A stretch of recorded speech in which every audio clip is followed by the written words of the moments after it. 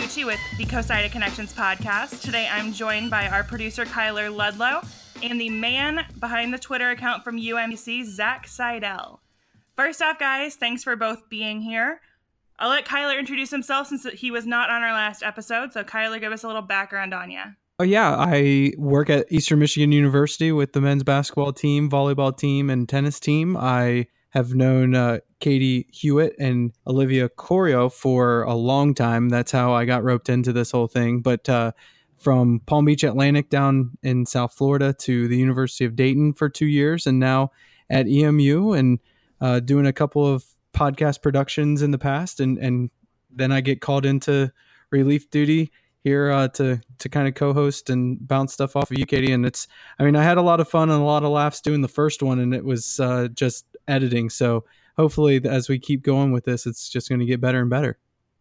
Awesome. Thanks. Well, Zach, I'm going to start off with a pretty basic question. You've been at UMBC for a while. From what I've read, it's about 10 years, but not just as an employee, even as a student before that.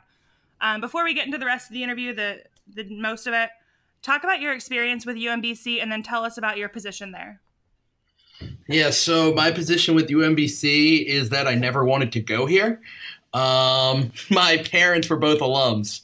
And so growing up, they were always talking about how much they loved it. And I was always like, I don't want to go there. I live 10 minutes away. And, eventually in high school, one thing led to another. And I was like, all right, I'll give it a shot. And, I ended up here and I haven't left. It's been 10 years. 10 years. And 10 years, 2 degrees, and a lot of student loans later, here we are. Awesome. Well, what's your position title there? What's your official title? According to the government, it's coordinator. But according to the that's an SID joke for you people. According to my website, it's director of digital media and multimedia communications. I probably mixed up the order. There's a slash in there somewhere. My business card's way too long, so we got to tighten that up a bit. But yeah, so I pretty much am responsible for all of our broadcasts, for all of the sports that we do have that broadcast. I oversee social media and video for all 17 of our varsity sports. I am the SID for volleyball and softball, and I kind of just help out and do whatever else need be, whether it's statting games or for our ESPN3 basketball productions, I help crew them. I work in the truck doing replay or even producing if they need it. I've worked scoreboard here. I kind of can do a little bit of everything. I do graphic designs. I design our posters. I'm a man of many hats. I have a hat collection at my house too, which is ironic. So we're good. Definitely the small school thing where you have to try on a lot of different hats and be an expert at a lot of different things. Yeah, it's one thing I've noticed is, at these small schools, it's just one of those things where you're not just doing one thing. You're doing multiple things, and other duties as assigned is very critical to the contract that you signed to work there. And you got to do what you got to do to help keep the program going and do your best work. And you got to like what you do. Awesome. Well, one of the obvious things I can ask you, with this being a Young Professionals podcast, something that really intrigued us over here is how risky everything might have been on Twitter during, obviously, the 16 versus 1 game where y'all beat Virginia. A lot of people, I think a lot of the SID boards on Facebook and stuff like that were really debating the strategy, which I don't really want to get into the nitty gritty of your actual strategy or what it seems like lack thereof maybe. But I guess when you're thinking about it, when you're going into it, do you have any worries about what your administration might think about how you're approaching it, or, how is that conversation? Well, first off, I got to find those boards because I went looking for input and I couldn't find any of them. But that's like I always, they have lots of input. like I always say, I'm not an SID. I'm not an SID. I always joke. I'm like, I'm a video guy who does SID things. So I was like, I don't know where to look, man. No, but I help out. And, my whole strategy is it's the same way I do it. And I know some people don't like it, but I've always been a fan of the accounts. There's a lot of professional accounts that everybody likes. The LA Kings kind of started it back when I was in school in 2011, 2012. Having personality interacting with the fans. Wendy's does it now. Moon Pie Moon Pie does it. I forgot about Moon Pies. So Moon Pie, if you're listening, please don't at me. But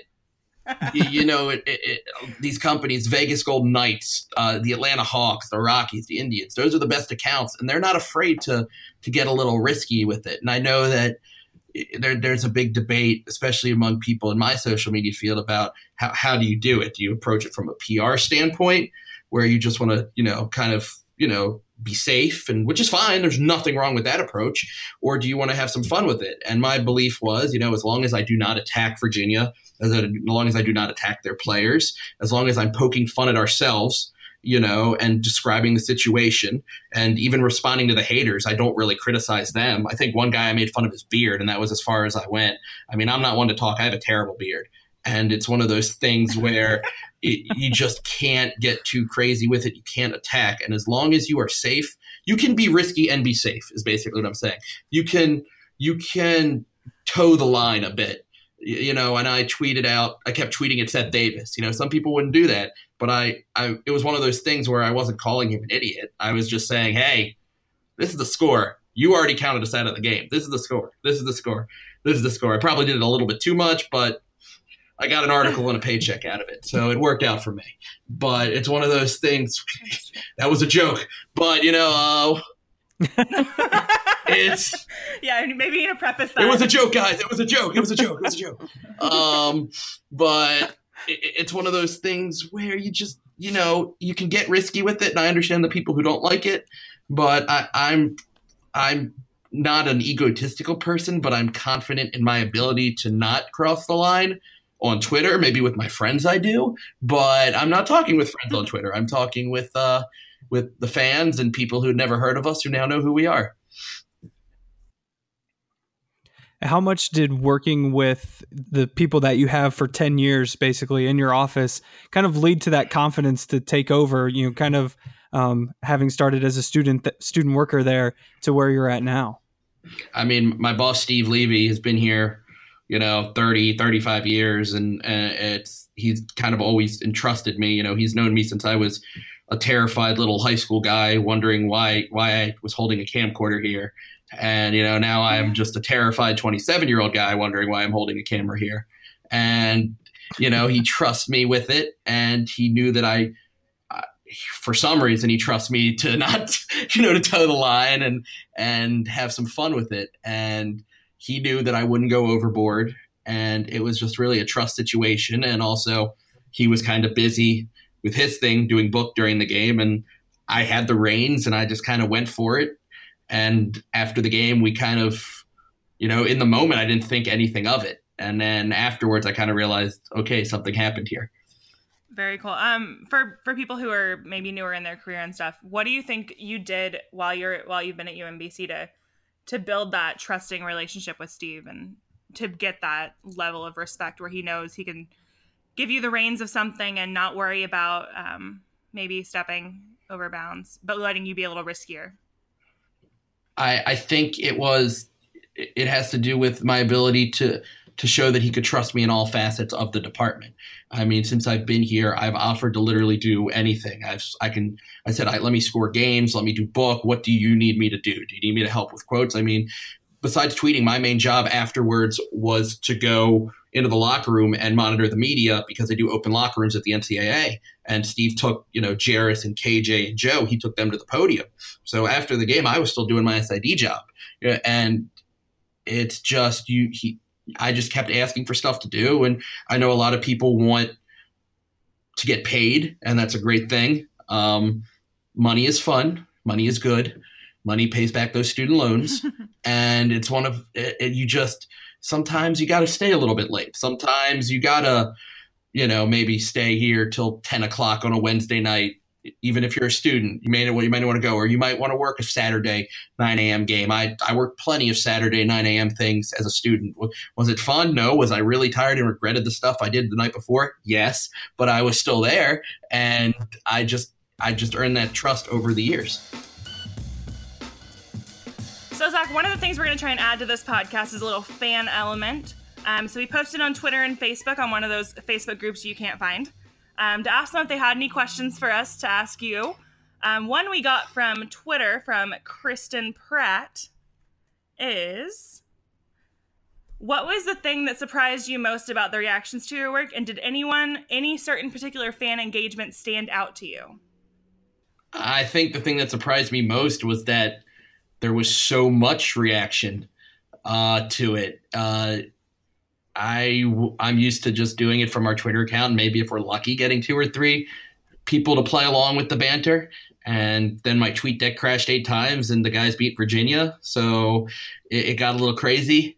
My favorite fan engagement, was just more seeing people notice my name. Like, I don't like the spotlight. I'm very uncomfortable around it. I like being hidden. I have a face for nothing. And it's one of those things where you gotta, I've had to step out of my shell a bit. And I think that's good. But seeing people jokingly saying my name and the social media guy, like, Jaroslav's is going to get drafted, and maybe that same team will take Zach Seidel. It's been very surreal. It was funny. Companies sending me stuff has also been nice. If you're listening, I like free stuff. That is fun. I will take anything, literally anything you send me. I will take it. Even if I don't have a need for it, I will take it. Depends. Bring it on down. Yeah. Depends. Bring it on down. If you want me to sponsor Depends, I'll do it. I just, it's been surreal, and it's just been weird seeing my name out there, but the fans knowing me, and normally Twitter's an angry mob, but seeing people nicely say stuff about me and being polite on Twitter was weird, because if you go on Twitter, it's kind of a messy place sometimes. I agree with that, and free stuff is always good. I appreciate the hustle there, Zach. I'm not sure if this is an inside joke question we're getting, or hopefully it's just not just like a weird question. But someone named Max Ehrman asked. That's one of my best friends. All right. Well, he would like to know what your favorite part about buying a Tony Gwynn jersey at Petco Park is. Well, Max, my favorite part was when you wouldn't pay for it, even though I was the guest. So that was $30. So thanks, Max. See you next year, buddy. Well, hopefully Max is listening. That's probably the best questions we got on Twitter. But I'm going to ask you a couple of my own. So you're in the hot seat now. I like to do this with all of our student athletes when we do Player of the Week interviews. So my first question, if you were on a reality show, which one would it be? Honest question. I don't watch much reality TV. But I guess if I had to choose one, it would be The Voice, but not for me singing. I'd like to do the audio on it, just have some fun with that. All right. Not too bad. That's pretty cool. What you said, I asked or talked to you about this before we started, and you said I wouldn't like your answer, so I have to ask. What is your go-to karaoke song? Oh, it's cliche, but Don't Stop Believin'. Can't hate that. Ooh, boring. Or, Bohemian Rhapsody, maybe. But I will say this, is that Joe Sherbert on our team got famous afterwards for saying he only knew the first line to One Shining Moment. Oh, yeah. And he said that if they won, and we at our celebration tonight, he and Nolan Garrity both sang it for the crowd. They sang One Shining Moment for the crowd, and it was amazing. Do you have that on video? Yes, we actually do. I'm pretty sure it's on our Twitter account somewhere. I will have to retweet it. Perfect. And then my last question. Do pineapples belong on pizza? Absolutely not. And I was in a youth group, and each chapter of the youth group had an official song and an official food. And one of my friends was in one where the official food was cheesesteak subs, and mine that I happened to be in was pineapple pizza, and I hated every minute of it. Every event there was pineapple pizza, and I was like, can't we just order one without pineapple? And they're like, no, it's our thing. And then if I hosted an event, I was like, I'm not ordering pineapple pizza, and everyone got mad, and no one ate it. That was the thing. No one ate it. It just sat there. It was a waste of money. Why are we buying it? But it was a thing, and then I went hungry, and it was whatever. It still gets me angry. I think they all You don't say. to make you mad. I think it was Probably. like a group prank. All right. Nothing gets me madder than pineapple on a pizza and someone saying a hot dog is a sandwich. Hot dog is not a sandwich. I will not hear otherwise. It is not a sandwich, and a Pop-Tart is not ravioli. We're just getting all of that out right now. I hadn't even heard that last one. We're all enlightened. Yeah, that was the first time I'd heard that you one. haven't heard that? As somebody People who, were... no, I'm a Pop-Tart connoisseur too. So That's like the new thing. People saying Pop-Tarts are ravioli, and people were actually tweeting that at us during the Virginia game. They're like, "Is Pop-Tart ravioli?" Like as we got bigger, we're getting the hot dog, a sandwich, we're getting the pineapple and pizza, and I got like 100 people saying it's a Pop-Tart ravioli, and I'm like, no, it's not ravioli. Brilliant insight from Zach. Well, once again, Zach, I'd like to say thank you so much for joining us. This has been Katie Mucci and Kyler Ludlow and Zach Seidel. If you guys want to follow along with the podcast anymore, make sure to subscribe to us on iTunes and give us 5 stars. If you want to find us on Twitter, my Twitter handle is Katie Mucci, which is KatieMucci. Kyler, what's your handle? it's broadcaster KLL, but it doesn't have any of the vowels in it, so it's shorter. Now that there's more characters on Twitter, I guess I could probably just be broadcaster KLL like originally intended, but I've never changed, so it's BRDCSTRKLL. And what about you, Zach? How can we find you on Twitter? I'm a lot less difficult than Kyler because I listen to my fans.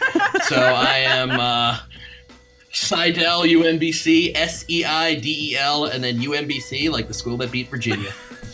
What a way to end it. Thank you guys so much again, and look for us on our next podcast.